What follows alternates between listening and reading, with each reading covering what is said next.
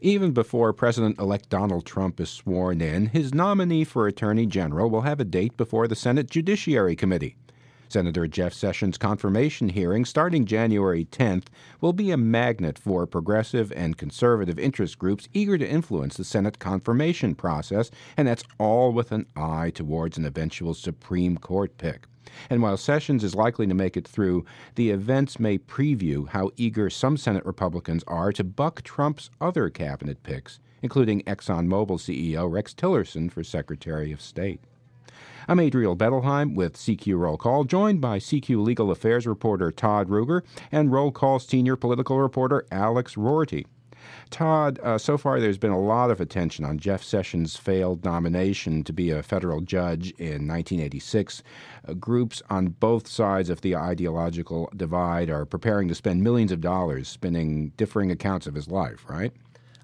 So you've got Jeff Sessions, who's been a senator for 20 years. His colleagues know him really well, and he just turned in 150,000 pages of background for a Senate Judiciary Committee questionnaire, which is all of his speeches from the past, all of his awards from the past, significant legal matters he's handled, and Democrats have some serious concerns about mainly his history on civil rights.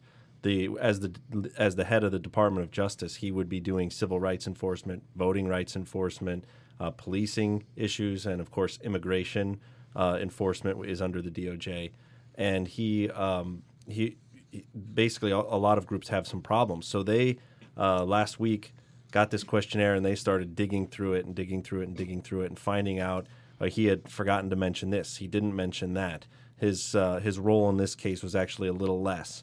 And they put out a big blast email to press releases, posts online, posts on Twitter, getting the word out, trying to say, hold on, we need to push back this confirmation hearing, which is currently set for January 10th and 11th. So they're saying we need to push back this confirmation hearing, which is January 10th or 11th, 10th and 11th, or we need some more time to more than 2 days to examine this long record. And on the other side, you've got a group called the Judicial Crisis Network, which has put together a video of Jeff Sessions and a webpage called confirmedsessions.com, and they've listed his accomplishments on there, and they're spending money to run this advertisement in certain markets. And it should be pointed out right now, this is the first of the confirmation hearings of a Trump nominee. Correct. The Senate Judiciary Committee Chairman Charles Grassley is really pressing to get this one done, and he is not backing down on that January 10th, 11th date. And that would be about 30 days after Jeff Sessions turns in this questionnaire, and that includes the Christmas holidays. So. With the filibuster rules allowing Sessions to be confirmed with a simple majority, 51 votes, is all this sound and fury going to change anything? Well, the thing is, with these confirmation battles, you never quite know what's going to turn up. All you have to do is look back at Justice Clarence Thomas's confirmation hearings, and they went through, and then there was a leak to the media about an FBI FBI interview with Anita Hill, and we all know what happened there. Huge events, but Clarence Thomas eventually was confirmed anyway. But with Jeff Sessions, there's been no word from any Republicans that they're opposed to Sessions or going to vote against him. There have even been a couple Democrats that have said, hey, I think Trump gets his guy on this one. And with that, like you say, with that threshold, it might just be a lot of fury and a lot of fundraising. Yes. And other stuff. Can't overlook that. Sessions certainly isn't the wealthiest of Donald Trump's cabinet picks so far. You were the first to report he may be taking steps to still douse talk about potential conflicts of interest by selling some securities ahead of things. Right. Yeah. Conflict of interest is going to be a huge thing that Democrats are looking at with all of Trump's nominees. Sessions has a net worth, his personal net worth is about $5.4 million. He mostly has corporate or municipal bonds, mutual funds. Mutual funds are generally okay because they're diversified enough, but he does have some funds in the energy sector and tech sector that he's going to plans to divest because he could be overseeing investigations into mergers in those industries and stuff like that. So it would be good for him to not have any monetary value on the line when he's making that decision. He also has these 2 corporate bonds in this Brazilian oil company called Petrobras, and he's going to get rid of those. Petrobras has been embroiled in a big corruption scandal since 2014. It's 54% owned by the Brazilian government, and there's this growing international scandal about bribery, and the DOJ is reportedly investigating them. So there you have a pretty obvious conflict of interest if he's going to be called on to make a decision as to whether to charge Petrobras with any crimes or civilly file a lawsuit or demand a settlement.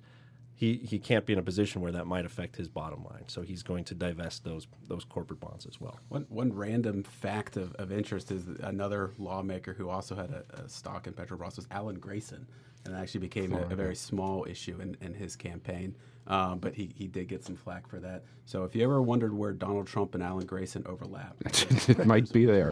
Well, we definitely were wondering, how do you buy a Petrobras bond? Like, where do you get that idea in the first place? And I mean, we have no idea, but it's interesting that there's 2 lawmakers that did.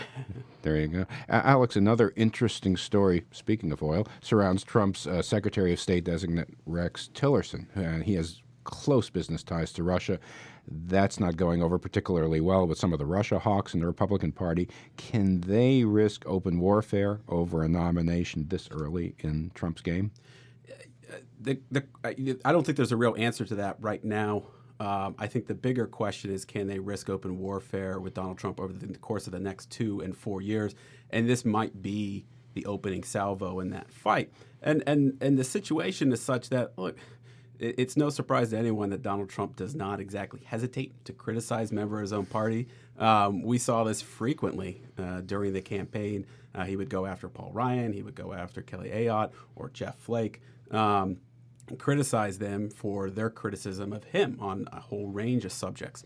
And the fear, I think, and some Republican strategists have talked to me about this, that this is maybe their biggest fear of all in the coming 2 years, is Trump decides to make that the congressional GOP, House or Senate or some combination of the 2, decide to keep opposing Trump on any number of things. We're talking about Tillerson now.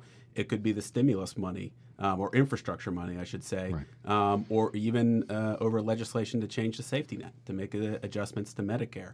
That if there are enough clashes, Donald Trump is going to make the congressional GOP an enemy. And in a inter-Republican fight within the Republican Party, there's almost no question who will win that fight. It's going to be Donald Trump. He is the leader of the party. Overwhelmingly, he's the one who just won 63 or 64 million votes nationally, and that he could really fuel some primary campaigns against Republicans, or even in a real worst-case scenario, depress turnout in a general election situation and make it easier for Democrats to win some of these House and Senate races. Now, the benefit for the GOP is there are very few Republican senators who were actually up for re-election in 2018. The ones to keep an eye on, I just mentioned Jeff Flake, who's maybe the most vocal, consistent critic of Trump this whole time, and someone you would expect who would signal some concern about Rex Tillerson. Well, in the immediate wake of his nomination, he didn't, actually. He mentioned, that is, Senator Flake mentioned that Tillerson had been endorsed by former Defense Secretary Robert Gates, Condoleezza Rice, and signaled an openness. And look, you never can tell between, it's hard to parse sometimes the policy from the politics, but the politics for Jeff Flake is he has already a primary opponent in 2018 who's already talking about how he's not supportive enough of Donald Trump. And in the world of speculation and rumor, there are other Republicans in Arizona who are said to be eyeing a campaign against Flake. So the politics for him are very difficult, and he is just maybe a microcosm where a lot of the congressional Republicans are right now. Yeah, any other Republican Trump critics who face particularly tough fights in 2018, or has it not emerged yet? I think we're still waiting to see. Like I mentioned in the Senate, there really aren't that many other Bob Corker is up for re-election. He's been a Trump ally.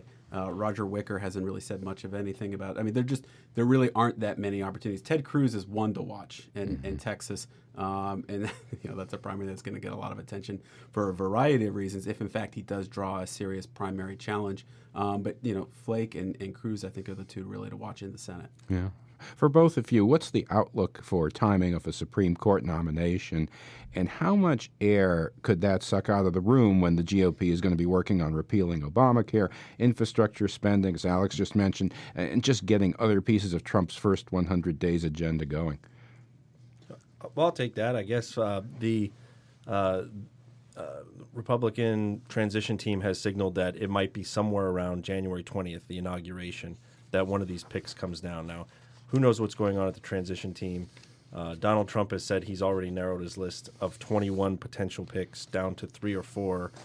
He's mentioned a couple by name. So you've got a couple front runners, but they do have to do a lot of due diligence and backgrounding, and that they're going to have a lot of strategy as to when they want to insert a Supreme Court justice into the mix of all the raft of nominees going up there.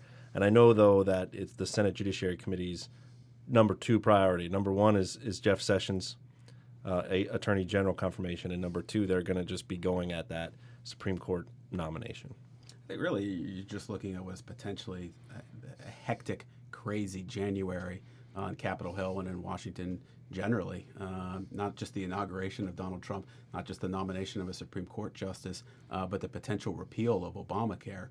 And if they're able to scrap together any kind of replace mechanism, or at least start debating that in the coming months. Reince Priebus laid out then a plan later on in the year, I think he mentioned April, where they start talking about tax reform, which is the kind of overhaul that, at least from a special interest point of view, will get a ton of attention. And so it's just, I've seen other reporters write about how, if you're a Capitol Hill scribe, prepare to just not be able to do anything next year because you're just going to be busy covering everything. And it's hard to tell what will break through. I mean, my gut, Todd, says that a Supreme Court fight, when you're talking about the balance of the Supreme Court, gets the most attention. That's the most central line, I think, to the culture war between Blue America and Red America. Mm-hmm. But it's hard to tell. It's definitely gonna be a big fight because Democrats are not ready to forget Merrick Garland, mm-hmm. Obama's nominee for this spot, who languished for 9 months. Senate Republicans held this seat open for that long to get their nominee. So both sides are going to be absolutely ready to get this person either through or to not. And one of the other things, some of the closest watchers will of course be the Supreme Court justices themselves, who are in the middle of a term that is slow. They're not taking a lot of the most challenging cases. Are taking patent cases, and they're sort of trying to run down the clock. And depending on the timing of when Trump sends his nominee up there, when the confirmation hearings are, when this justice might be able to reach the bench, whether that justice will be able to participate in any of the cases this year, how many cases they might rehear next term that starts in October. All of that, they're just kind of sitting there waiting as well. Right. And I think with all this legislation and potentially the Supreme Court too, I mean, just thinking through it, if Donald Trump's nominee gets stymied, even for a few months, how long is it going to take him to talk about eliminating the filibuster altogether? And not just the Supreme Court nominee, but his legislative agenda too. I think that's just hovering over all of this, the idea that could be eliminated, and the pressure that will come on Republican lawmakers like Mitch McConnell to eliminate it if Donald Trump starts talking that way. Yeah, the institutionalist in Congress versus the Trump crowd. I don't think Trump crowd is much of an institutionalist. I don't think there's a lot of support there for that. Roll Call senior political reporter Alex Rorty, CQ legal affairs reporter Todd Ruger on the Supreme Court nomination and other Trump cabinet nominations coming before the Senate. I'm Adriel Bettelheim. Thanks for joining us. You can subscribe to this podcast on iTunes and Stitcher, and you can find all of our podcasts at rollcall.com/podcasts. Have a good week.